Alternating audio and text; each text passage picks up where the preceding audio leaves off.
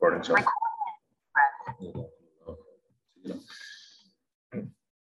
Alhamdulillahi wa kafa wa salamun ala ibadihi allazina istafa amma ba'd. A'udhu billahi minash shaitanir rajim. Bismillahir rahmanir rahim.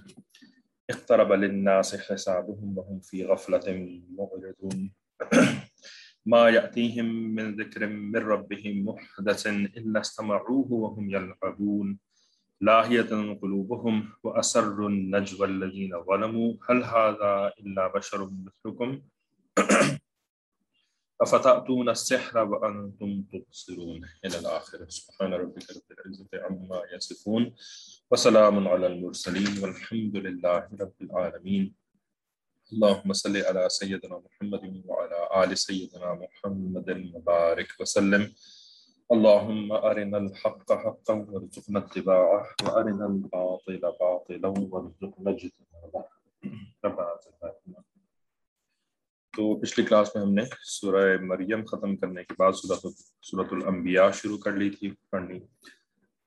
شروع کی 10 آیات کا ترجمہ پڑھ لیا تھا اور خلاصہ تفسیر ہم نے کچھ پڑھ لیا تھا. تو خلاصہ تفسیر جو کہ حضرت مولانا اشرف علی تھانوی رحمۃ اللہ علیہ کی بیان القرآن سے مولانا مفتی محمد شفیع رحمۃ اللہ علیہ نے اپنی معارف القرآن میں لی ہے. تو فرماتے ہیں حضرت تھانوی رحمۃ اللہ علیہ کہ یہ جو اللہ تعالیٰ نے فرمایا کہ وہ خوب سننے والا ہے نا، وَهُوَ السَّمِيعُ الْعَلِيمُ.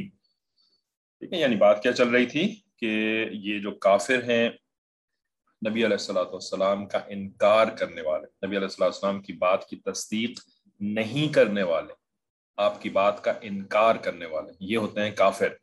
تو یہ لوگ غفلت کے اندر پڑے ہوئے ہیں، اعراض کر رہے ہیں. they are avoiding the topic, they are avoiding the subject. غفلت معرضون ہے نا، یہ اصل مسئلے کو اوائڈ کر رہے ہیں، اجتناب کر رہے ہیں، پہلو تہی کر رہے ہیں، حالانکہ ان کے حساب کا وقت قریب آ رہا ہے. ایوری منٹ ایوری مومنٹ ہماری قیامت قریب آ رہی ہے، اور روز آخرت والی قیامت تو بعد کی بات ہے، ہماری موت قریب آ رہی ہے. ما یاتیہم من ذکر من ربہم، اور آگے فرمایا تھا کہ نہیں آتی ان کے پاس کوئی بھی نئی نصیحت ان کے رب کی طرف سے سوائے اس کے کہ یہ غور سے سنتے تو ہیں اس کو لیکن کھیل کود میں لگے رہتے ہیں، یعنی اس کو مانتے نہیں ہیں، اس کے اوپر عمل نہیں کرتے، بس سن لیتے ہیں. لاہیۃ قلوبہم، ان کے قلوب تو غفلت کھیل میں پڑے ہوئے ہیں، غفلت میں پڑے ہوئے ہیں. لاہیہ جیسے لہو و لعب ہوتا ہے، تو لعب تو کھیل کو کہتے ہیں اور لہو جو ہے وہ غفلت کو کہتے ہیں. ایسے کھیل دین اسلام کے اندر جائز نہیں ہیں کہ جن کھیلوں سے کوئی دینی دنیاوی فائدہ نہ ہوتا ہو. دینی دنیاوی فائدہ، دینی فائدہ تو مطلب کہ جیسے جہاد کے لیے تیاری کر رہے ہیں آپ اس کھیل کے ذریعے سے، تیر اندازی، نیزہ بازی، پھینک کر مارنے والی جو چیزیں ہوتی ہیں، جو کھیل ہوتے ہیں، جیسے جیبلن تھرو ہے، جیسے آرچنگ ہے، ٹھیک ہے، یعنی تیر اندازی. تو اس سے دین کا فائدہ ہے. دنیا کا فائدہ کیا مطلب؟ صحت کا فائدہ ہو کہ آپ جو ہیں وہ یعنی تیراکی کر رہے ہیں، تیراکی سوئمنگ کر رہے ہیں، تو سوئمنگ مردوں کے لیے سوئمنگ، تو اس سے جو ہے وہ انسان کی صحت جو ہوتی ہے وہ اچھی ہوتی ہے. اور لڑکیوں کے لیے بھی اس طرح کے کھیل جو ہے جن سے ان کی صحت پہ کوئی اچھا اثر پڑ رہا ہو، اچھا فائدہ ہو رہا ہو، یہ دنیاوی فائدہ ہے. تو جن کھیلوں سے دینی دنیاوی فائدہ کچھ نہ ہو رہا ہو وہ کھیل ہمارے دین میں پسند نہیں کیے گئے.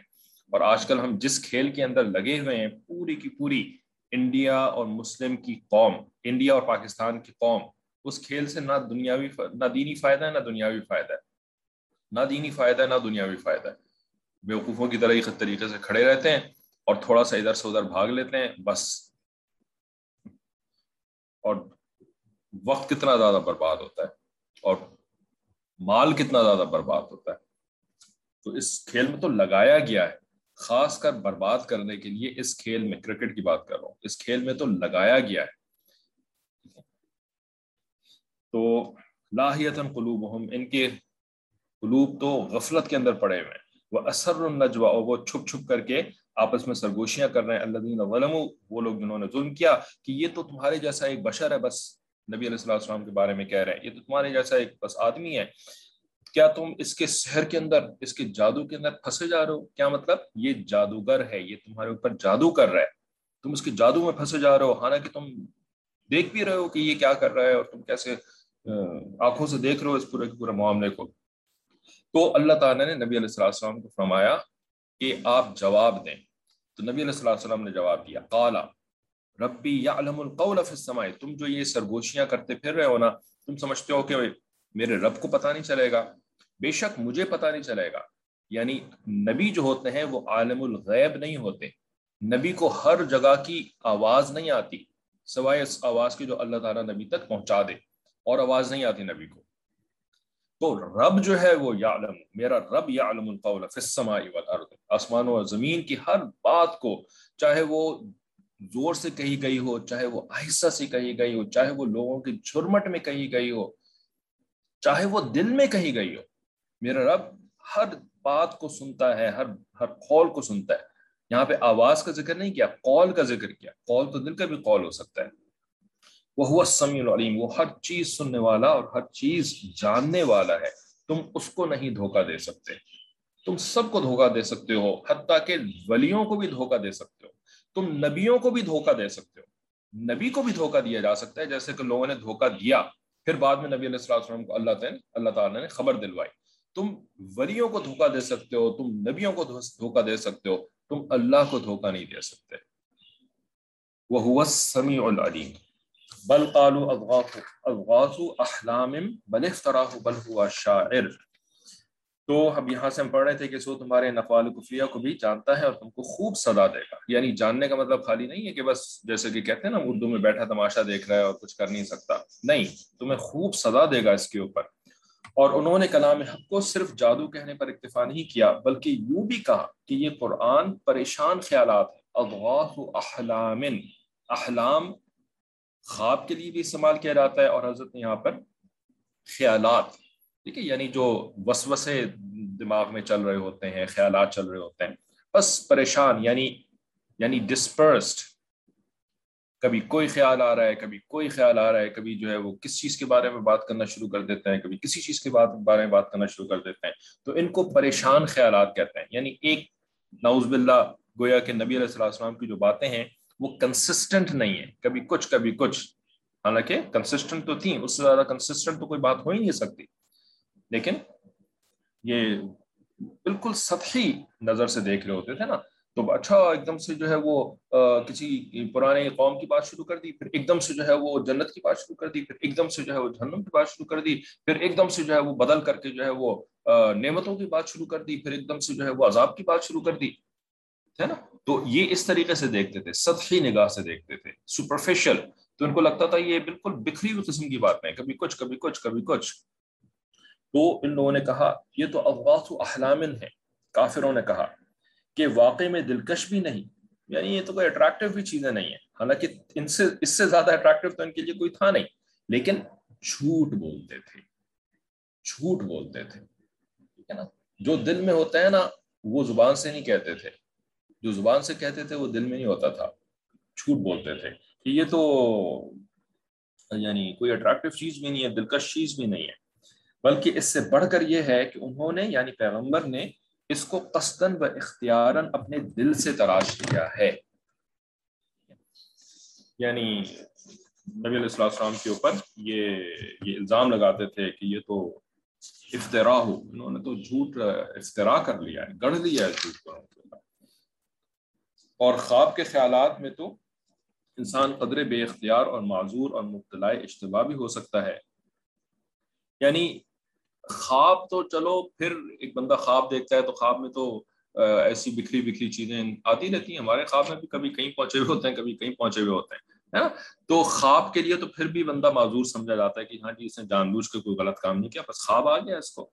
لیکن نہیں، یہ نبی علیہ السلام کے اوپر صرف خواب کی تہمت نہیں لگاتے تھے کہ یہ خواب بیان کر رہے ہیں، بلکہ کہ یہ تو جان بوجھ کر جیتے جاگتے ہوش و حواس کے اندر جھوٹ گڑھ رہے ہیں۔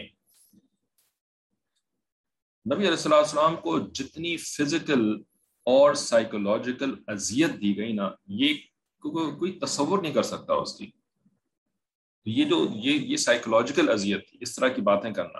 اور دور کے لوگ نہیں، دور پار کے الگ قبیلوں کے لوگ نہیں، اپنے قریبی ترین رشتہ دار، دوست، احباب، پاس پڑوس کے لوگ، جو کہ کچھ دن پہلے تک نبی علیہ السلام کی اتنی عزت کیا کرتے تھے، صادق کہتے تھے، امین کہتے تھے، امانتیں رکھوایا کرتے تھے، سب سے زیادہ عزت والا پورے مکہ مکرمہ کے اندر نبی علیہ السلام کو مانتے تھے، ان لوگوں نے یہ باتیں کہنی شروع کریں. تو بے اختیار اور معذور اور مبتلا اشتباہ بھی ہو سکتا ہے. اور یہ افطرا کچھ قرآنی کے ساتھ خاص نہیں، بلکہ یہ تو ایک شاعر شخص ہے. یعنی پھر نبی علیہ السلام کو شاعر بھی کہنا شروع کر دیا. ان کی تمام باتیں ایسی ہی تراشیدہ اور خیالی ہوتی ہیں، جیسے کہ شعراء جو ہے نا وہ مبالغہ آمیزی اور تخیلاتی باتیں جو ہیں وہ شعر کی شکل میں کہتے ہیں نا، تو یہ بھی اسی طریقے سے تراشیدہ اور خیالی باتیں کر رہے ہیں.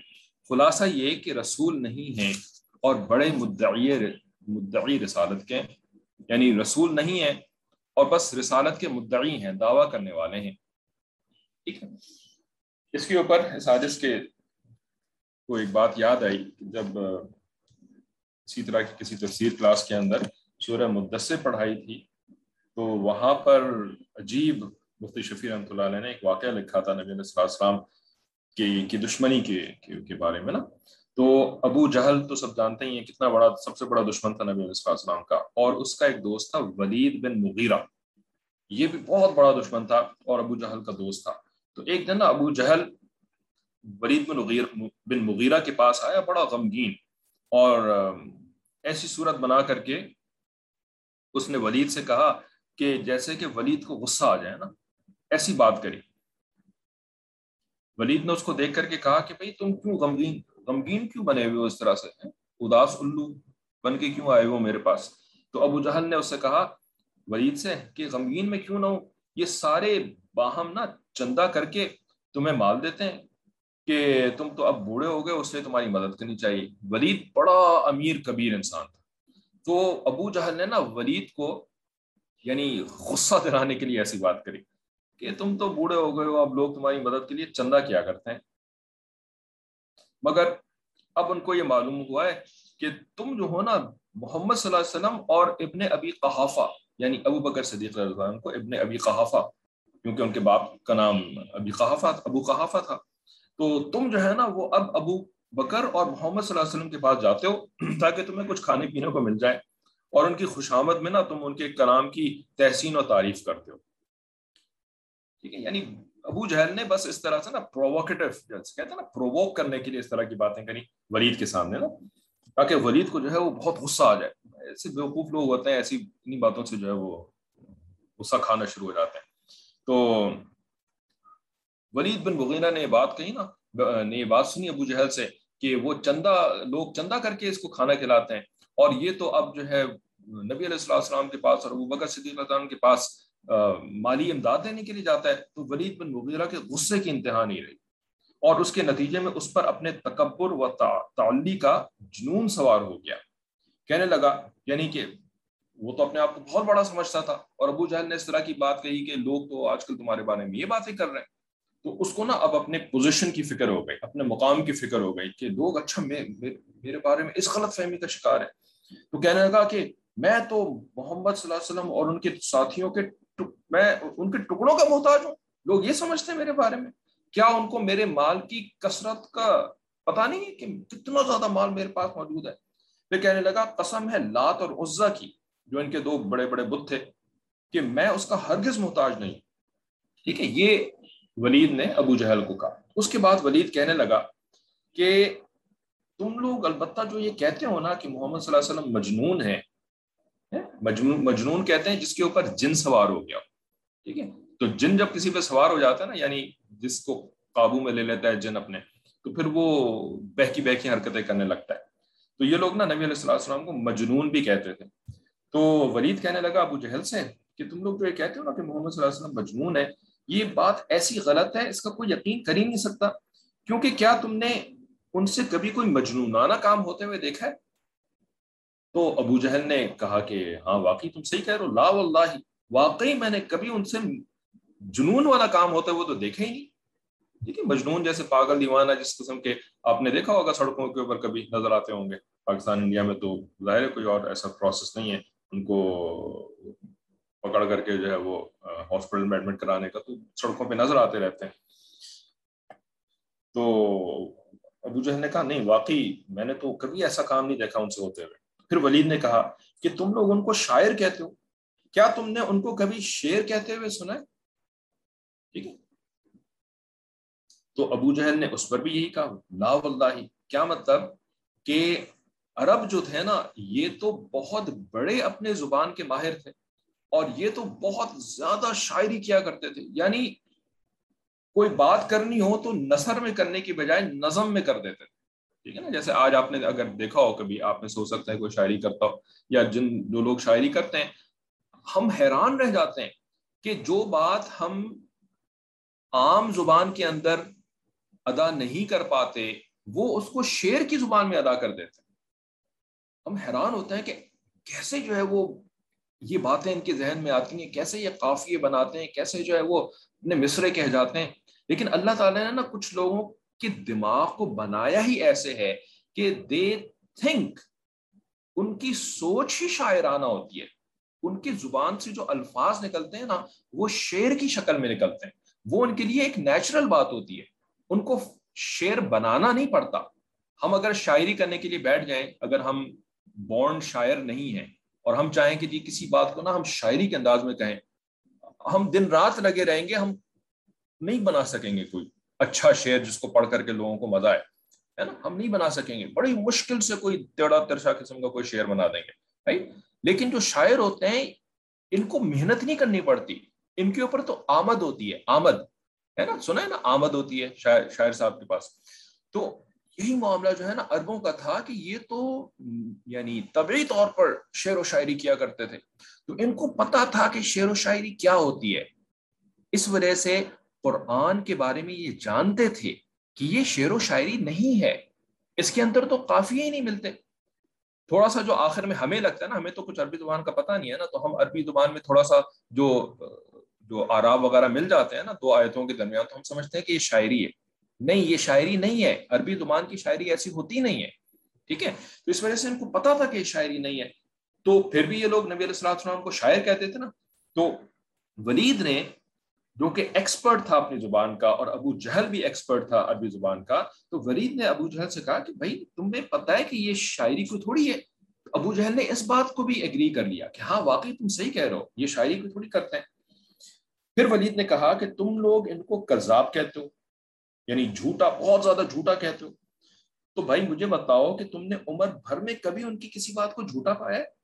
یہ ولید کہہ رہا ہے ابو جہل کو. اس پر بھی ابو جہل کو یہی اقرار کرنا پڑا، لا واللہ. یعنی قسم کیسے کھاتے ہیں نا عربی زبان، عربی لوگ لا واللہ کر کے قسم کھاتے ہیں. نہیں، اللہ کی قسم نہیں، ایسا نہیں ہے، میں نے کبھی بھی ان کو جھوٹ بولتے ہوئے نہیں دیکھا. ٹھیک ہے، تو کذاب کی بھی نفی ہو گئی، شاعر کی بھی نفی ہو گئی، مجنون کی بھی نفی ہو گئی. پھر ولید نے کہا کہ تم لوگ ان کو کاہن کہتے ہو. کاہن وہ لوگ ہوا کرتے تھے کہ جو کہ جنوں کے ساتھ نا تعلق بناتے تھے، اور وہ بڑے گندے سندے رہتے تھے اور عجیب غلیظ قسم کی اور بے حیائی قسم کی کام کیا کرتے تھے تاکہ جن ان کے ساتھ آ کر کے نا تعلق بنائیں. ٹھیک ہے، اور دوستیاں بنا لیں ان کے ساتھ. ایسے لوگ کاہن کہلاتے تھے. اور پھر یہ جنوں سے نا چیزیں پوچھ کر کے لوگوں کو نا فیوچر کے حالات بتاتے تھے، اور لوگوں کو جو ہے وہ ان کی بیماریوں کا علاج بتاتے تھے اور مسئلوں کا حل بتاتے تھے. ٹھیک ہے، جھوٹ بہت زیادہ تر ان کی باتیں جھوٹ ہوتی تھی، تھوڑی بہت سچ ہو جاتی تھی ان کی باتیں. تو ایسے لوگوں کو کاہن کہتے تھے. تو ولید نے کہا کہ تم لوگ ان کو کاہن کہتے ہو، تو کیا تم نے کبھی ان کے ایسے حالات اور کلمات دیکھے سنے ہیں جو کاہنوں کے ہوا کرتے ہیں؟ ہم کاہنوں کی باتوں کو اچھی طرح پہچانتے ہیں. ان کا کلام یعنی نبی علیہ السلام کا، محمد کا کلام کہانت نہیں ہو سکتا. ٹھیک ہے، یعنی جو کاہنوں کے کلام ہوتا ہے ان کا کلام تو وہ ہے ہی نہیں بالکل بھی. اس پر بھی ابو جہل کو یہی اقرار کرنا پڑا، لا واللہ واقعی یہ تو کاہن نہیں ہے، اللہ کی قسم یہ کاہن نہیں ہے. ٹھیک ہے، بلکہ پورے قریش میں رسول اللہ صلی اللہ علیہ وسلم صادق اور امین کے لقب سے معروف تھے۔ اب ابو جہل نا اپنی ان سب بہتانوں سے تو دستبردار ہو گیا کہ یہ ابو جہل سب سے آگے ہوتا تھا نبی علیہ الصلوۃ والسلام کو مجنون کہنے میں اور جھوٹا کہنے میں اور شاعر کہنے میں اور کاہن کہنے میں، ٹھیک ہے۔ تو اس کو جو ہے وہ وڈرا کرنا پڑا اپنے ان سارے باتوں سے ولید کے کہنے کے اوپر نا۔ پہلے تو اس نے ولید کو غصہ دلانے کی کوشش کری، لیکن ولید الٹا اس کے اوپر چڑھ گیا، ٹھیک ہے۔ اب نہ ابو جہل کو فکر پڑی کہ آخر پھر کیا کہہ کر کے لوگوں کو اسلام سے روکا جائے، اس لیے خود ولید ہی کو مخاطب کر کے کہنے لگا کہ بھائی ولید تم ہی بتلاؤ کہ پھر ان کو کیا کہا جائے تاکہ لوگ ان کی باتیں نہ سنا کریں۔ اس پر اس نے پہلے تو اپنے دل میں سوچا، یعنی ولید نے پہلے تو سوچا، پھر ابو جہل کی طرف نظر اٹھائی، پھر منہ بسورا جس سے نفرت کا اظہار ہو۔ یہ سورہ مدثر کی آیات میں ایسے الفاظ ہیں ولید کے بارے میں جس کو کہ حضرت نے تشریح میں لکھا ہے، منہ بسورا، اور پھر آخر میں کہنے لگا کہ ان کو یعنی رسول اللہ صلی اللہ علیہ وسلم کو مجنون، شاعر، کاہن، کذاب تو کچھ نہیں کہا جا سکتا، ہاں ان کو ساحر کہو تو بات چل جائے گی، جادوگر کہو نا تو تمہاری بات چل جائے گی۔ یہ کمبخت خوب جانتا تھا کہ رسول اللہ صلی اللہ علیہ وسلم ساحر بھی نہیں ہے اور نہ آپ کے کلام کو ساحروں کا کلام کہا جا سکتا ہے، مگر اس نے بات بنانے کی یہ صورت تجویز کی، یعنی کس بنیاد پر ساحر کہیں؟ وہ بنیاد اس نے یہ بنائی کہ آپ کے کلام کے آثار بھی ایسے ہی ہوتے ہیں جیسے ساحروں کے، جیسے جادوگروں کے، کیونکہ جیسے جادوگر اپنے عمل سے میاں بیوی، بھائی بھائی میں تفرقہ اور نفرت ڈال دیتے تھے، ہے نا؟ سنا ہوگا آپ نے وہ ہاروت اور ماروت جن کا ذکر سورہ بقرہ کے اندر ہے قرآن مجید میں، وہ آتے تھے جادو سکھاتے تھے لوگوں کو، اس جادو سے کیا ہوتا تھا؟ بین المرء وزوجی، مرد اور عورت کے درمیان تفرقہ پڑ جاتا تھا، ٹھیک ہے نا؟ یہ آزمائش کے لیے اللہ تعالیٰ نے اس قوم کی، بابل کے لوگوں کی آزمائش کے لیے فرشتوں کو بھیجا تھا، وہ بتا دیا کرتے تھے کہ یہ جادو جو ہے نا یہ ہوتا ہے، تم کرنا نہیں اس کو، ٹھیک ہے۔ بہرحال وہ اس کی بڑی تفصیل ہے کہ ایسا کیوں ہوا تھا، معرف القرآن کے اندر ہی جا کر کے آپ پڑھ سکتی ہیں اگر چاہیں تو۔ بہرحال تو جادو کا یہ اثر ہوتا ہے کہ میاں بیوی کے درمیان تفرقہ پڑ جائے، باپ بیٹے کے درمیان، بھائی بھائی کے درمیان تفرقہ پڑ جائے، ٹھیک ہے۔ معاذ اللہ، آپ کے کلام کا بھی یہی اثر ہے، نبی علیہ الصلوۃ والسلام کے کلام یعنی قرآن کا بھی یہی اثر ہے کہ جو ایمان لے آتا ہے اپنے کافر ماں باپ اور عزیزوں سے متنفر ہو جاتا ہے، جو ایمان لے آتا ہے وہ اپنے کافر ماں باپ اور عزیزوں سے متنفر ہو جاتا ہے۔ کیا مطلب؟ متنفر کہتے ہیں نفرت کرنے والے کو، ٹھیک ہے۔ عزیزوں سے متنفر ہو جاتا ہے کہ مطلب کیا ہے؟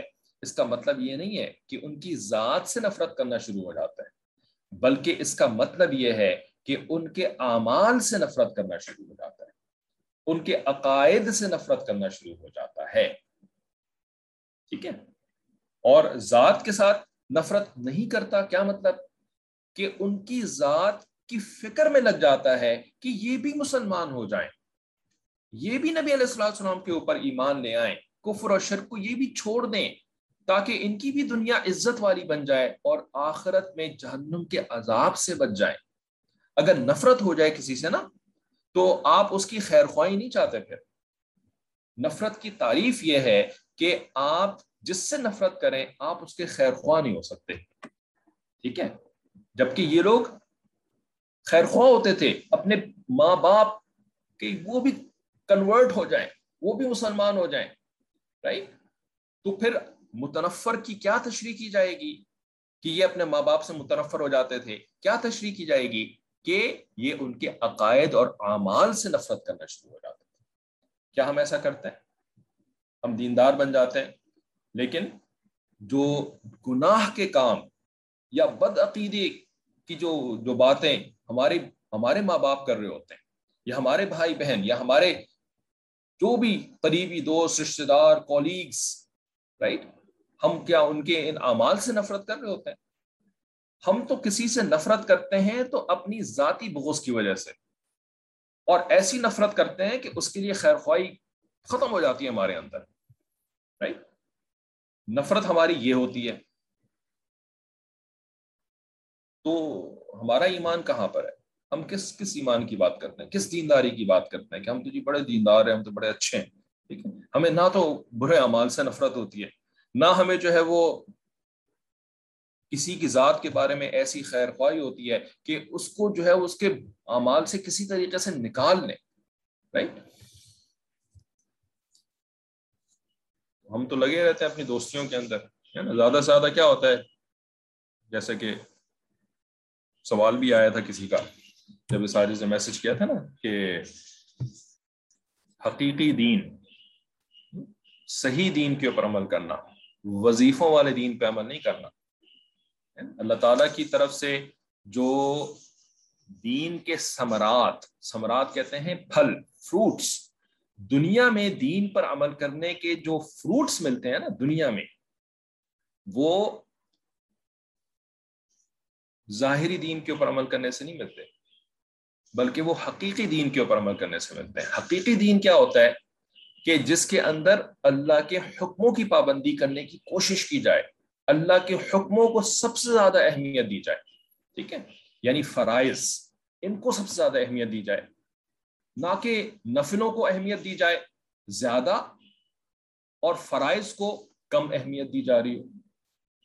یہ نہیں ہوتا حقیقی دین، یہ صحیح دین نہیں ہے، ٹھیک ہے؟ تو اس میں اس حاجی نے لکھ دیا تھا کہ وظیفوں والا دین۔ تو کسی نے پوچھا جی کہ وظیفوں والا دین کیا ہوتا ہے؟ تو ایک تو چیز آپ لوگوں کو بھیج دی تھی، ٹھیک ہے نا؟ تھوڑی سی تفصیل سن لیں۔ وظیفوں والا دین سے کیا مراد ہے ساجس کی؟ کہ فرائض کے اوپر توجہ نہ ہو، یا ہو تو کم، ٹھیک ہے نا؟ آدھا فرض کیا، آدھا فرض نہ کیا۔ کوئی فرض ہے اللہ تعالی کی طرف سے، اس کو فرض ماننے سے انکار کر دیا۔ خواتین کی کلاس ہے، مردوں کی کلاس تو نہیں ہے، وہاں پر مردوں کی کلاس ہوتی ہے تو مردوں والی بات کرتے ہیں۔ خواتین کی کلاس ہے تو خواتین کے اوپر جو پہلا فرض آتا ہے، پہلا فرض پتہ ہے کیا ہے؟ وہ پردہ ہے، پردہ۔ مفتی شفیع رحمۃ اللہ علیہ کی تفسیر معارف القرآن جلد نمبر 7 سورہ احزاب کی تفسیر میں احکام الحجاب ہیں، احکام الحجاب، وہ ہر عورت کے لیے پڑھنا ضروری ہے، کیونکہ عورت کے اوپر پردہ فرض ہے، اور اس پردے کی حقیقت کیا ہے، کرنا کیا ہے، کیسے کرنا ہے، کیا نہیں کرنا ہے، کیا کرنا ہے، یہ معلوم ہوئے بغیر عورت کیسے صحیح طرح سے پردہ کر سکتی ہے؟ تو یہ تو لازمی علم ہے جو کہ ہر عورت کو معلوم ہونا ضروری ہے، جو بھی بالغ ہو گئی ہے، کیونکہ اس کے اوپر پردہ فرض ہو جاتا ہے۔ اس کے بارے میں یہ نہیں کہہ سکتے کہ نہیں یہ تو یعنی بڑے تفصیلی علوم ہیں اور ہر ایک کے اوپر تفصیلی علوم حاصل کرنا کو تھوڑی ضروری ہے، ہر ایک کو عالمہ بننا کو تھوڑی ضروری ہے۔ نہیں، یہ عالمہ والا علم نہیں ہے، یہ فرض والا علم ہے، اس کو علم الحال کہتے ہیں۔ تو جس طریقے سے نماز سیکھنا فرض ہے نا، کیونکہ اس کے بغیر آپ نماز پڑھ نہیں سکتے، رائٹ؟ تو سیکھتے ہیں نا سب، قاری صاحب کے بعد بچوں کو 6 سال کی عمر میں بٹھا دیتے ہیں جی نماز پڑھنا سیکھیں۔ تو کیا پردہ کرنا فرض نہیں ہے عورت کے اوپر؟ تو پردہ کیسے کرنا ہے اس کا علم حاصل کرنا فرض نہیں ہوا؟ ایسی بغیر علم حاصل کیے ہوئے پردہ کرنا شروع ہو جائیں گے؟ نہیں کر سکتے بغیر علم حاصل کیے ہوئے پردہ۔ دیکھا دیکھی میں جو ہے وہ ایک چادر اوڑھ لی تو اس سے پردہ کوئی تھوڑی ہو جاتا ہے۔ کہاں اوڑھنی ہے، کیسے اوڑھنی ہے، کتنی اوڑھنی ہے، کس سچویشن کے اندر پردہ کیسے کرنا ہے، یہ چیزیں علم حاصل کیے بغیر نہیں سمجھ میں آتی۔ تو آپ سب کے سب جو ہیں وہ پردے کا علم حاصل کریں، یہ فرض ہے آپ کے اوپر۔ فرائض کا علم بھی فرض ہوتا ہے، ٹھیک ہے؟ تو پردہ کر نہیں رہے اور دے دھنا دن وظیفے پہ وظیفے پڑے جا رہے ہیں، ٹھیک ہے نا؟ تو وظیفوں والے دین کا ایک تو پہلو یہ ہوتا ہے کہ فرائض پورے کرنے کی طرف دھیان نہیں اور وظیفے پڑھنے کے اوپر بہت زیادہ دھیان۔ اور اس کا دوسرا پہلو کیا ہوتا ہے؟ اس کا دوسرا پہلو وہ ہوتا ہے جو کہ آپ کو بھیجا تھا کہ بھائی جب فرائض نہیں کر رہے ہوتے ہیں نا تو فرائض کا نہ کرنا، یعنی پردے کا نہ کرنا، نماز کا نہ پڑھنا، روزے کا نہ ادا کرنا، زکوٰۃ کا ادا نہ کرنا، روزے کا نہ رکھنا، ٹھیک ہے؟ جب انسان فرائض چھوڑتا ہے تو یہی گناہ کبیرہ ہوتا ہے۔ اور کیا ہوتا ہے گناہ کبیرہ؟ صرف کسی کو تھپڑ مارنا گناہ کبیرہ ہوتا ہے کسی کو جو ہے وہ گالی دے دینا گناہ کبیرہ ہوتا ہے، نماز چھوڑنا گناہ کبیرہ نہیں ہوتا، بے پردہ رہنا گناہ کبیرہ نہیں ہوتا۔ جب بھی انسان فرض چھوڑتا ہے وہ گناہ کبیرہ کا مرتکب ہو رہا ہوتا ہے، اور گناہ کبیرہ کے بارے میں اللہ تعالیٰ کا اصول ہے قرآن عظیم الشان کے اندر، من یعمل سوءا یجزی بہ، جو بھی گناہ کرے گا وہ اس کی جزا سے مراد لڈو نہیں، سزا، وہ اس کی سزا پائے گا۔ سزا کے بغیر رہ نہیں سکتا، گناہ کی سزا ملے بغیر بندہ رہ نہیں سکتا، یہ ہو ہی نہیں سکتا کہ گناہ کی سزا نہ ملے۔ تو جب فرض چھوڑتے ہیں تو سزا ملتی ہے، اب جب سزا ملتی ہے نا تو کرنا کیا چاہیے تھا کہ جو فرض چھوڑا ہے جس کی وجہ سے سزا مل رہی ہے توبہ کریں اور اس فرض کو پورا کرنا شروع کر دیں۔ لیکن کرتے کیا ہیں؟ وظیفوں کی تلاش، وظیفوں کی دوڑ، بتا دیں جی کیا پڑھنا چاہیے، پڑھنے کو کچھ بتا دیں، پڑھنے کو دے دیں، یا پڑھ کے پھونک دیں، پڑھ کے دم کر کے دے دیں، ہے نا، وہی وظیفوں کے پیچھے بھاگ دوڑ۔ کبھی منزل پڑھے چلے جا رہے ہیں تو جی وہ منزل پڑھے، مصیبت دور ہو جائے، منزل پڑھو منزل پڑھو منزل پڑھو۔ ایسے نفسیاتی مریض ہو گئے منزل کے بارے میں۔ کسی کو کہہ دو نا کہ بھائی آپ خدا کی بندی، آپ ذرا نماز روزہ اور طہارت اور پردے کے اوپر آپ علم حاصل کریں، منزل پڑھتی رہتی ہیں، ٹائم ہی نہیں ملتا آپ کے پاس ٹائم ہی نہیں بچتا کہ آپ جو ہے وہ فرائض کا علم حاصل کریں، تو پھر نا شروع میں چھوڑ دیتی ہیں منزل پڑھنا نا، اور فرض کا علم حاصل کرنے میں لگ جاتی ہیں۔ تھوڑے دن میں نا دو تین دن میں طبیعت خراب ہونی شروع ہو جاتی ہے، او ہو میں نے منزل نہیں پڑھی ہے، میری طبیعت بگڑ رہی ہے۔ منزل نہیں پڑھی نا تو اس وجہ سے طبیعت بگڑ رہی ہے۔ پھر یہ منزل پڑھنے کی وجہ، نہ پڑھنے کی وجہ سے طبیعت نہیں بگڑ رہی ہوتی، یہ شیطان طبیعت بگاڑ رہا ہوتا ہے، یہ شیطان طبیعت بگاڑ رہا ہوتا ہے کہ تم منزل میں لگی رہو، مت چھوڑنا منزل کو، مت چھوڑنا منزل کو۔ علم حاصل کرنے میں لگ جاؤ گی تو میرا کام خراب ہو جائے گا، تم میرے ہاتھوں سے نکل جاؤ گی۔ پڑھتی رہو منزل پڑھو، تمہاری طبیعت خراب کروں گا ورنہ میں۔ ایسے نفسیاتی مریض ہو جاتی ہیں، وہ عورتوں میں بہت زیادہ ہے، یہ مردوں میں بھی ہے۔ آج کل تو مرد بھی عورت بنے پھر رہے ہیں نا، تو ظاہر سی بات ہے مردوں کی حالتیں یہی ہوں گی، ٹھیک ہے۔ نفسیاتی مریض، یہ صرف ایک سائیکولوجیکل النس ہے، یہ اور کچھ نہیں ہے یہ، ٹھیک ہے۔ تو یہ ہوتا ہے وظیفہ والا دین، یعنی جب حالات اچھے ہیں نا تو بھی وظیفے، رائٹ، حالات اچھے ہیں تو بھی وظیفے، اور حالات برے ہو گئے تو اور وظیفے۔ اب سمجھ میں آ گیا وظیفہ والا دین کیا ہوتا ہے؟ یہ شریعت والا دین نہیں ہے، یہ نبی علیہ السلام والا دین نہیں ہے، ٹھیک ہے نا۔ نبی علیہ السلام والا دین ہے فرائض پہلے اور وظائف بعد میں۔ اصل چیز تو فرائض سے ہونی ہے، وظیفوں سے نہیں ہونی ہے، ٹھیک ہے۔ وظیفوں سے ثواب ملنا ہے لیکن فرائض پورے ہوں گے تب ملے گا، ورنہ نہیں ملے گا، ورنہ نہیں ملے گا۔ اس کے اوپر بہت تفصیل کے ساتھ ہمارے مشائخ نے لکھا بھی ہے، اور ہم اس کو بہت بہت تفصیل کے ساتھ اس کے اوپر بات بھی کر چکے ہیں، سمجھا بھی چکے ہیں، کلاسز کے اندر بھی اور بیانات کے اندر بھی۔ تو باپ یہ اس نے کہا جی کہ ان کے کلام کو سن کر کے تو اپنے رشتہ داروں کے خلاف ہو جاتے ہیں، ہماری بات نہیں مانتے، ان کی بات مطلب کیا مطلب خلاف ہو جاتے ہیں؟ یہ جو لوگ مسلمان ہوتے تھے تو اب ان کو اللہ کی آواز تو آنی شروع نہیں ہو جاتی تھی کہ اب اللہ کی مان کر کے چلنا شروع ہو گئے، ہے نا۔ یہ کیا خیال ہے؟ عمر رضی اللہ تعالیٰ جب مسلمان ہوئے، عثمان غنی رضی اللہ تعالیٰ جب مسلمان ہوئے تو کیا اللہ کی آواز آنی شروع ہو گئی ان کو کہ اب جو ہے وہ مما ڈیڈی کی بات نہیں سن رہے ہیں بلکہ اللہ کی بات سن رہے ہیں؟ کس کی آواز آنی شروع ہوئی؟ نبی علیہ السلام کی آواز آنی شروع ہوئی، نبی علیہ السلام کی بات سننی شروع کرتی ہے نا۔ نبی علیہ السلام سے کیا کرنا ہے کیا نہیں کرنا پوچھ کر کے زندگی گزارنی۔ اب ممی ڈیڈی کی تو بات رہ گئی نا، پھر اس کے بعد ممی ڈیڈی نے تو چاہتے تھے کہ نہیں بھائی تم ہمارے مرضی سے کام کرو، ٹھیک ہے، اور یہ جو ہے وہ نبی علیہ السلام سے پوچھ کر کے کام کیا کرتے تھے، ٹھیک ہے نا۔ تو اب ممی ڈیڈی نے خوش ہونا ہے، اس کے بعد پھر لڈو کھلانے ہیں اما ابا نے، اس کے بعد بھائی بہن نے، اس کے بعد نہیں، دشمن ہو جاتے تھے پھر اس کے بعد، پھر زبانی طور پر بھی ٹارچر کر رہے ہیں اور فزیکل ٹارچر بھی کر رہے ہیں، اور کیا کیا کچھ نہیں کیا گیا صحابہ کے ساتھ۔ کس وجہ سے؟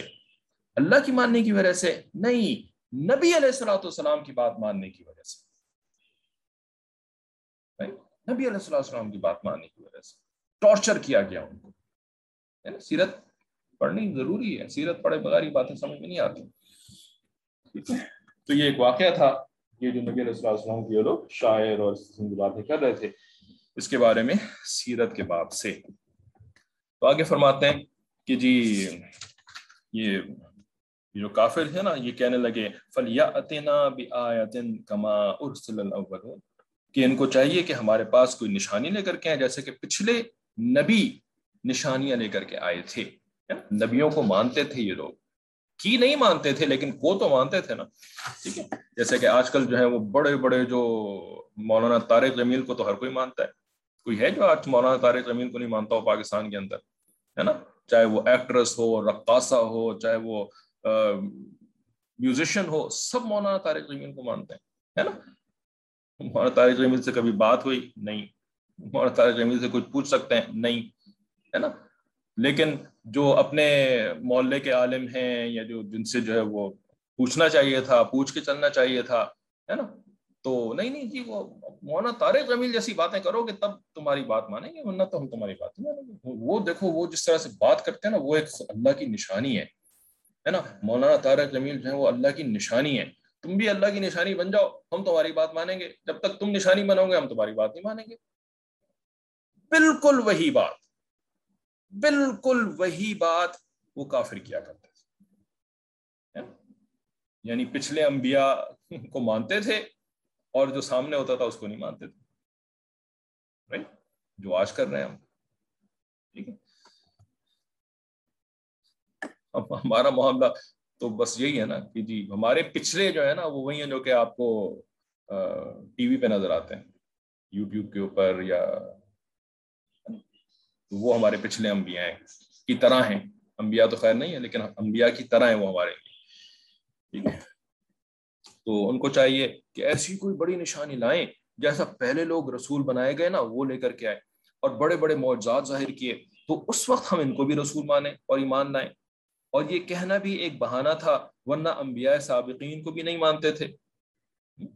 اب تعالیٰ جواب میں فرماتے ہیں کیا مطلب انبیاء سابقین کو نہیں مانتے تھے؟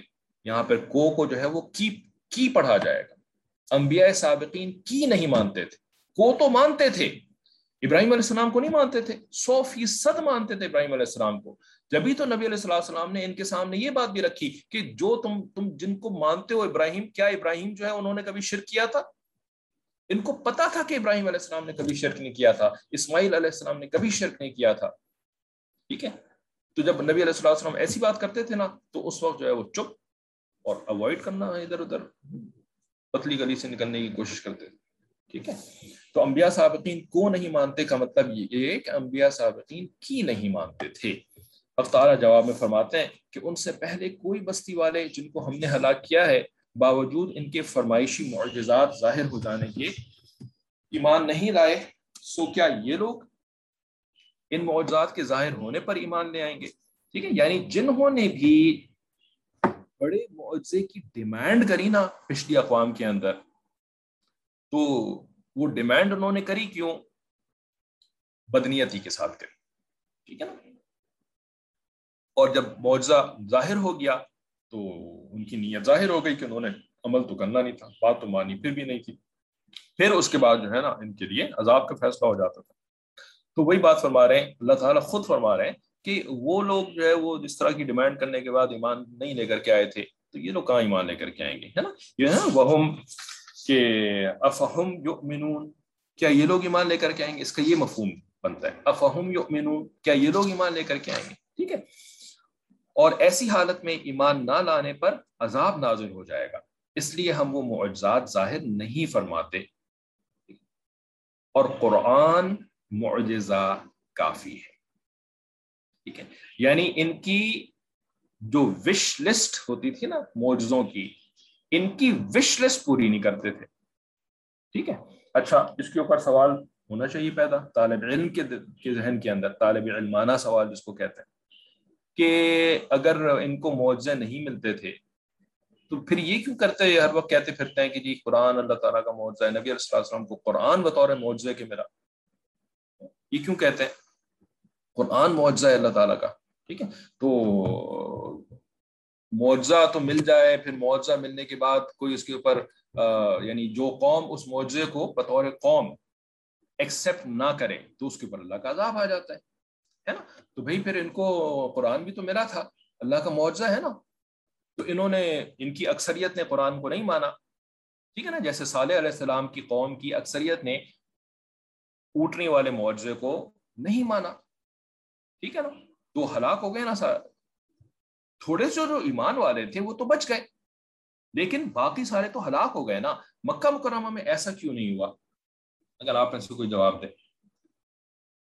کہ جو لوگ قرآن والے معجزے کو نہیں مانتے تھے تو ان کے اوپر آسمانی بجلی نہیں آئی، کڑک نہیں آئی اور وہ ہلاک نہیں ہوئے.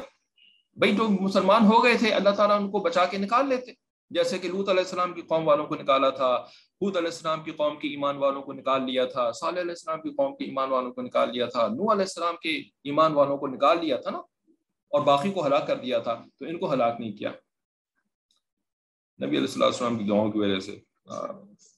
اگر یہ پوچھنا ہوتا نا تو پھر میں سوال نہ کرتا، کیونکہ یہ تو بچپن سے سنتے آ رہے ہیں. ابھی اس وقت جو علمی بات ہو رہی ہے اس کے حساب سے بات کریں نا، اس کے حساب سے جواب دیں.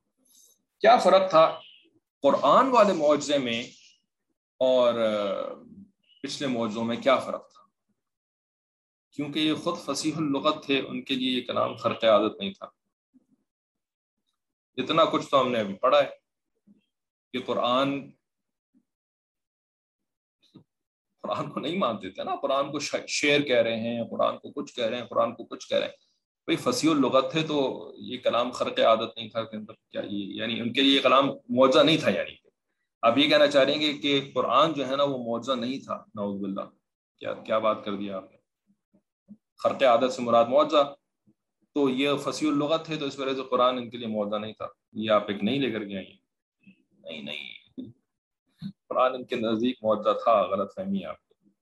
قرآن ان کے نزدیک بھی معجزہ تھا. فرق کیا ہے؟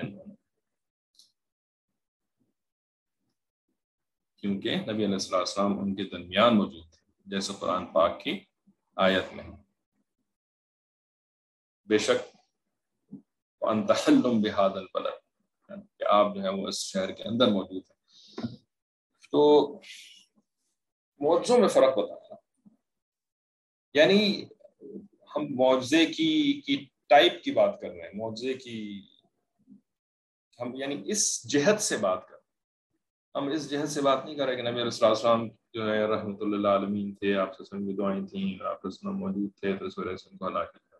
نہیں، ہم ڈفرینٹ اینگل سے بات کر رہے ہیں نا، معجزے کے اینگل سے بات کر رہے ہیں. تو what was the difference between the two معجزہ؟ ٹھیک ہے، پچھلے انبیاء کی معجزات اور قرآن کا معجزہ. بھائی بہت آسان سا، سادہ سا، بدیہہ، کلیئر فرق ہے کہ جو پچھلی قوموں کو جن معجزات کے بنیاد پر ہلاک کیا گیا تھا، وہ معجزات جو تھے وہ ڈیمانڈڈ تھے، ڈیمانڈ پر ملے تھے نا.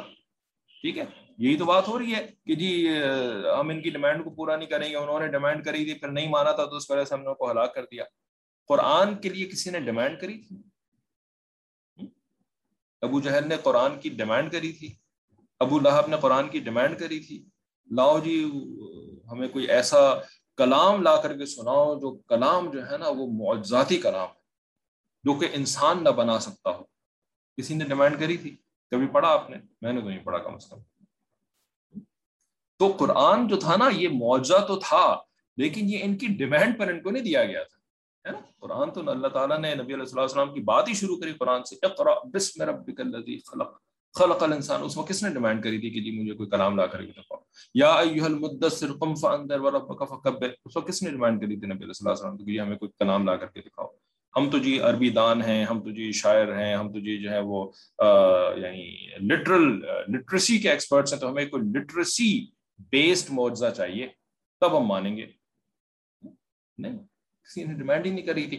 تو اللہ تعالیٰ نے نا نبی علیہ السلام کی جو موجودگی تھی، اس موجودگی کی برکت، آپ صلی اللہ علیہ وسلم تو ایکسیپشنل اللہ تعالیٰ کے محبوب ہیں نا، تو اللہ تعالیٰ نے ان کی قوم، آپ صلی اللہ علیہ وسلم کی امت کے لیے شروع سے ہی ایسا انتظام کیا کہ ان کو معجزہ دیا لیکن ان کی ڈیمانڈ کے بغیر دیا.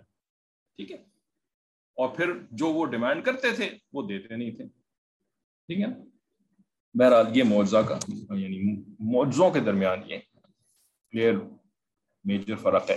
تو قرآن معجزہ کافی ہے. اور رسالت کے متعلق جو ان کا یہ شبہ ہے کہ رسول بشر نہ ہونا چاہیے تھا.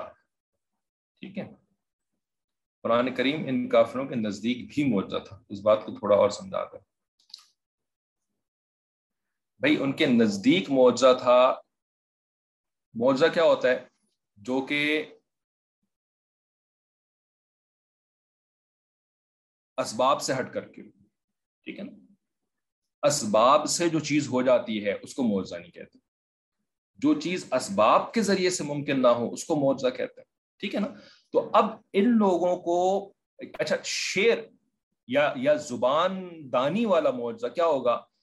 زبان کے لیے کس سبب کی ضرورت پڑتی ہے؟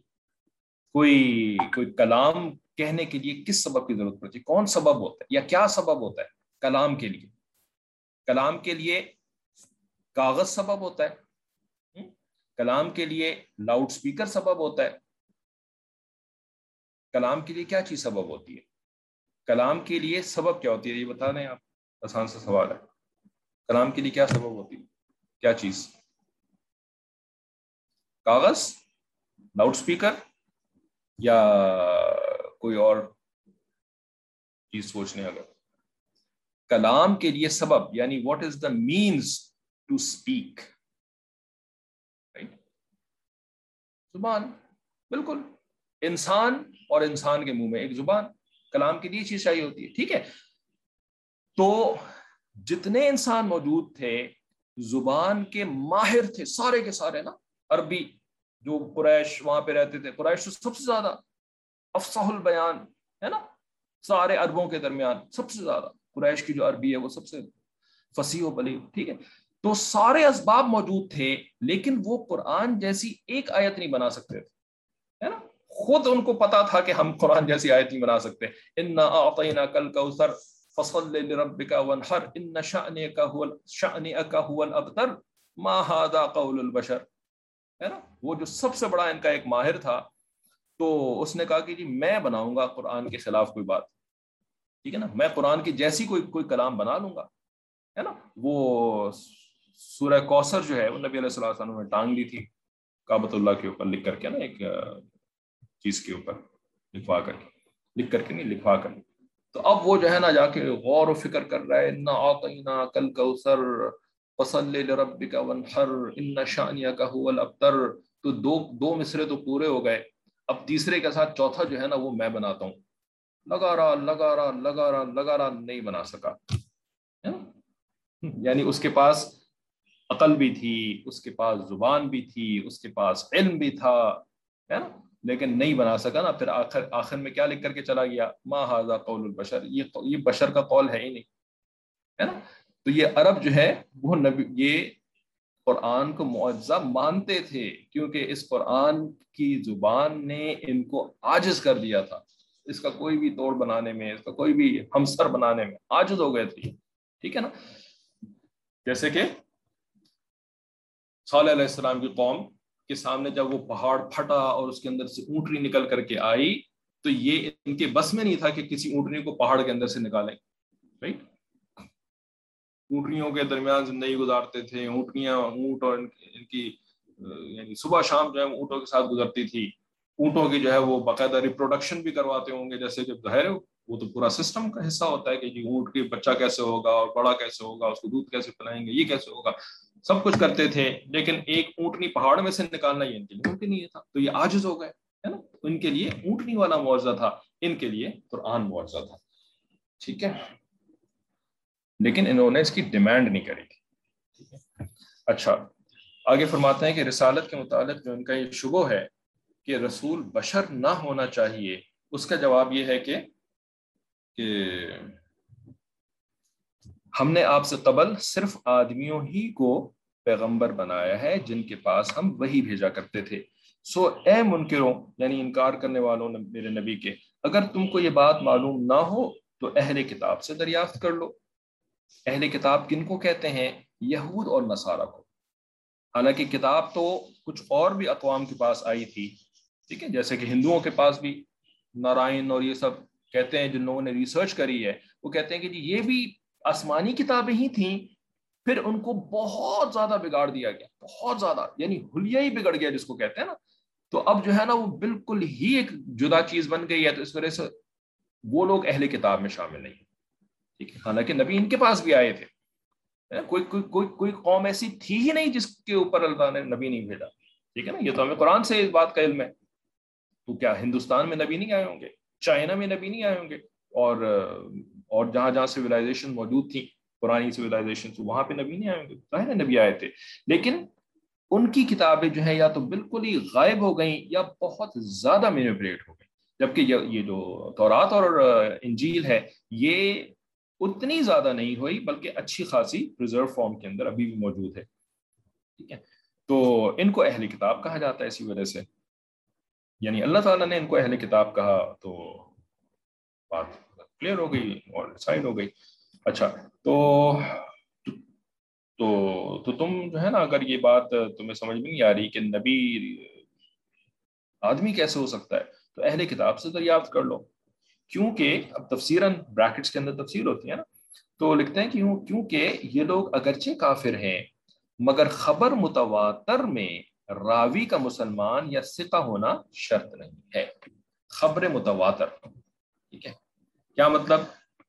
حدیث کی قسمیں شاید آپ میں سے کسی نے سنی ہو کہ حدیث مبارکہ جو ہے نا وہ جیسے صحیح ہوتی ہے, ضعیف ہوتی ہے, مشہور ہوتی ہے, اسی طرح سے متواتر ہوتی ہے. متواتر کا مطلب یہ ہوتا ہے کہ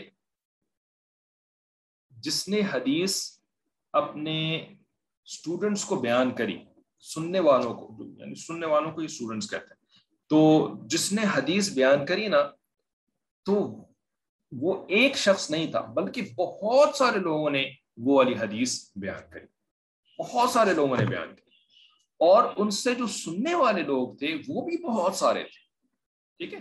تو ایسی جو حدیث ہوتی ہے جو بہت سارے لوگوں نے, بہت سے مراد 10 یا 10 سے زیادہ, ٹھیک ہے, 70 تک, ایسی بھی حدیثیں ہیں جن کے کہ راوی یعنی بیان کرنے والے 70 ہیں, 70 سے بھی زیادہ ہیں, ٹھیک ہے, اور سننے والے بھی بہت بڑی تعداد میں.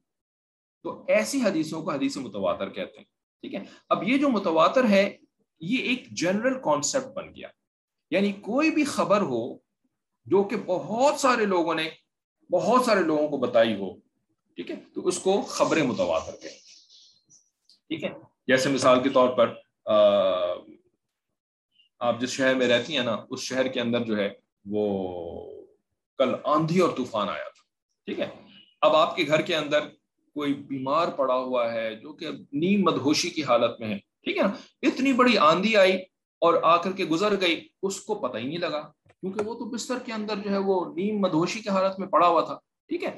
اب جو آندھی آئی اس کے بارے میں اگر کوئی ایک شخص آ کر کے اس ایک بیمار شخص کو بتائے کہ جی کل ایک آندھی آئی تھی, تو یہ کہے گا اچھا ٹھیک ہے, تم نے کہا ہے تو آئی ہوگی بھائی, ٹھیک ہے, تو مان لے گا اس بات کو, ٹھیک ہے.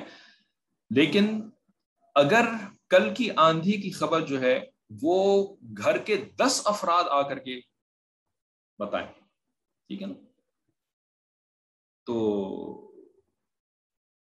10 افراد بتا رہے ہیں, تو اس سے کیا ہوگا کہ آندھی کی خبر جو ہے نا اس کے لیے بہت زیادہ کنفرمڈ ہو جائے گی, ٹھیک ہے نا, بہت زیادہ کنفرمڈ ہو جائے گی نا, تو اس کو متواتر کہا جائے گا, صحیح, کیونکہ بتانے والے بہت سارے لوگ ہیں جنہوں نے ایک ہی بات آ کر کے اس کو بتائی ہے, ٹھیک ہے. تو خبر متواتر کا مطلب یہ ہوا کہ کوئی ایسی بات جو کہ بہت سارے لوگوں نے دیکھی ہو اور جانتے ہو تو وہ آگے بیان کریں. تو جو خبریں متواتر ہوتی ہیں نا, تو اس میں جو ہے پھر بتانے والوں کے لیے کرائیٹیریا ذرا کم ہو جاتا ہے, ٹھیک ہے. اگر ایک شخص بتانے والا ہو نا تو اس میں پھر دیکھا جاتا ہے کہ جی یہ بتانے والا جو ہے یہ قابل اعتبار ہے کہ نہیں ہے, یہ جھوٹا تو نہیں ہے, یہ جو ہے وہ یعنی فراڈ کرنے والا تو نہیں ہے, یہ ہنسی مذاق میں باتیں کرنے والا تو نہیں ہے، ٹھیک ہے نا. تو ایک شخص اگر کوئی بات بتائے گا نا تو اس میں آپ کو دیکھنا پڑے گا، ٹھیک ہے، کہ یہ شخص کیسا ہے. اگر تو قابل اعتبار ہے، اگر تو سنجیدہ شخصیت ہے تو پھر آپ اس کی بات کو مان لیں گے، ٹھیک ہے. لیکن اگر غیر سنجیدہ قسم کا اور ہنسی مذاق کرنے والا یا جھوٹ بولنے والا تو پھر آپ اس کی بات کو نہیں مانیں گے، ٹھیک ہے. لیکن متواتر میں تو اتنے سارے لوگ بات کر رہے ہیں نا ایک جیسی بات، تو اس وجہ سے جو ہے وہ اس کا انکار کیوں کیا جائے گا بھائی. نہیں، اور سب کے سب ایک ہی بات بتا رہے ہیں نا آپ کو، یہ بھی نہیں کہ ہر بندہ جو ہے وہ ایک الگ بات آ کر بتا رہا ہے، ٹھیک ہے.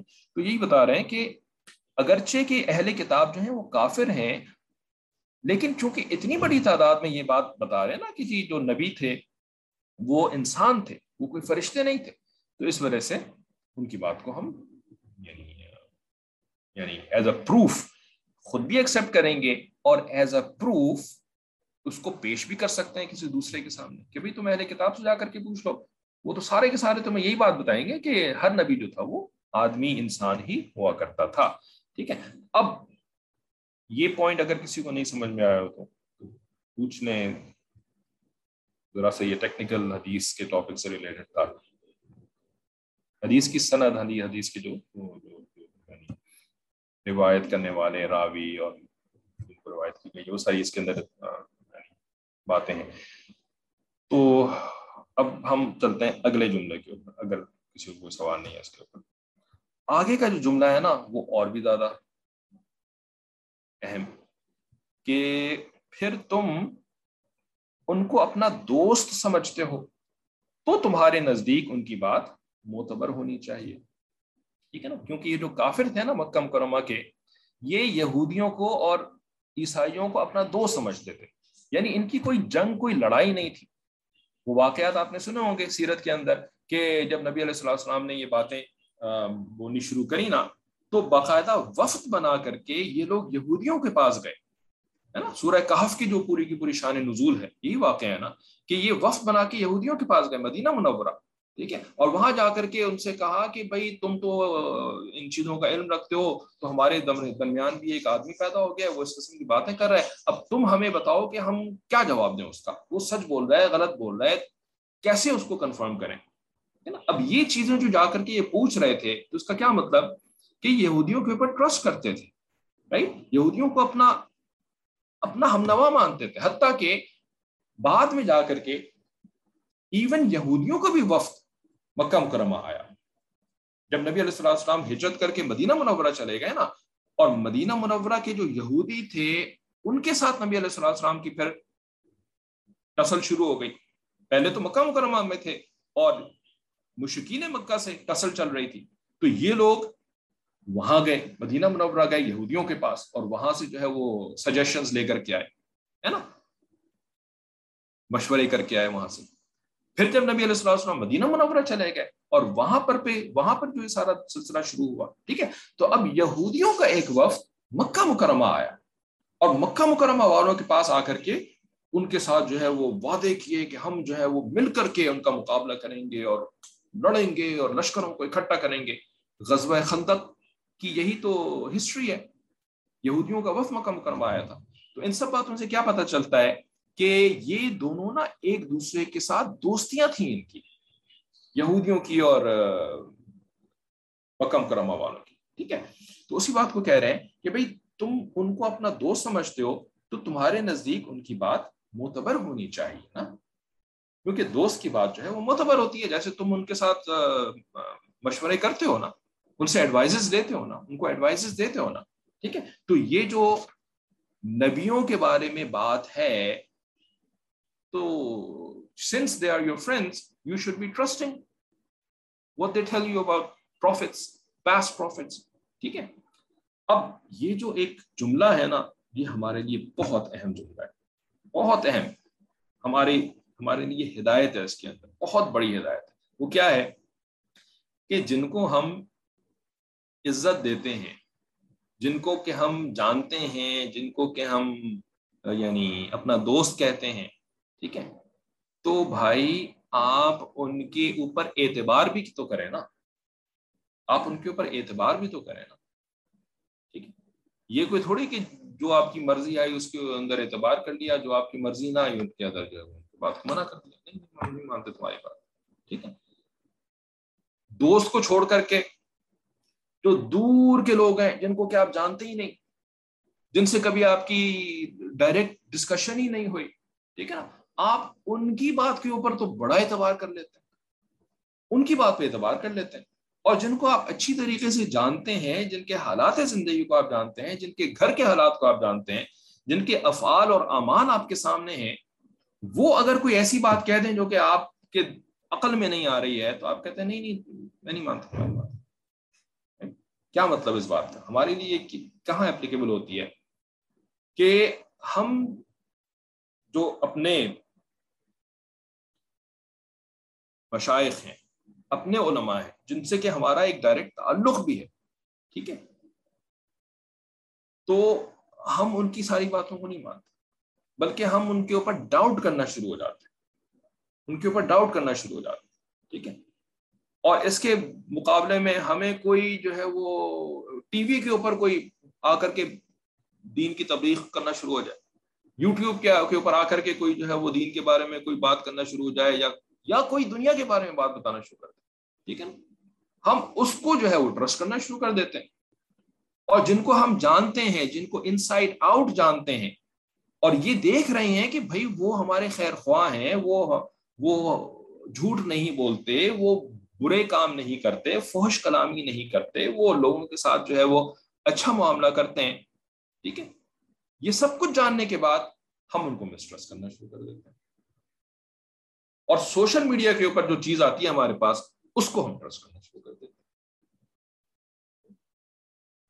یہ تو ایبسولوٹلی نان سینس قسم کی بات ہے, ڈزنٹ میک اینی سینس. تو اب کتنا آپ اس کو اپلائی کر سکیں گے اپنی زندگی کے اندر, یہ تو وقت بتائے گا, لیکن ایک بات آپ کو سمجھا دیں.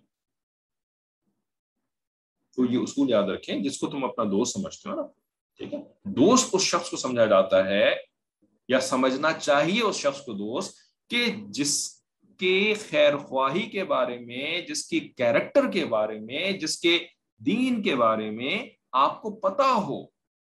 ایرے غیرے نتھو غیرے کہتے ہیں ہمارے یہاں, ہے نا, ایرے غیرے نتھو غیرے کو تو آپ اٹھا کے دوست نہیں بنا لیتے نا, کچھ دیکھ داغ کر کے دوست بنانا چاہیے نا, ٹھیک ہے. تو جس کو دیکھ داغ کر کے آپ نے دوست بنایا ہے, تو بھائی اس کی بات پہ ٹرسٹ بھی کرنا پڑتا ہے نا پھر, ٹھیک ہے.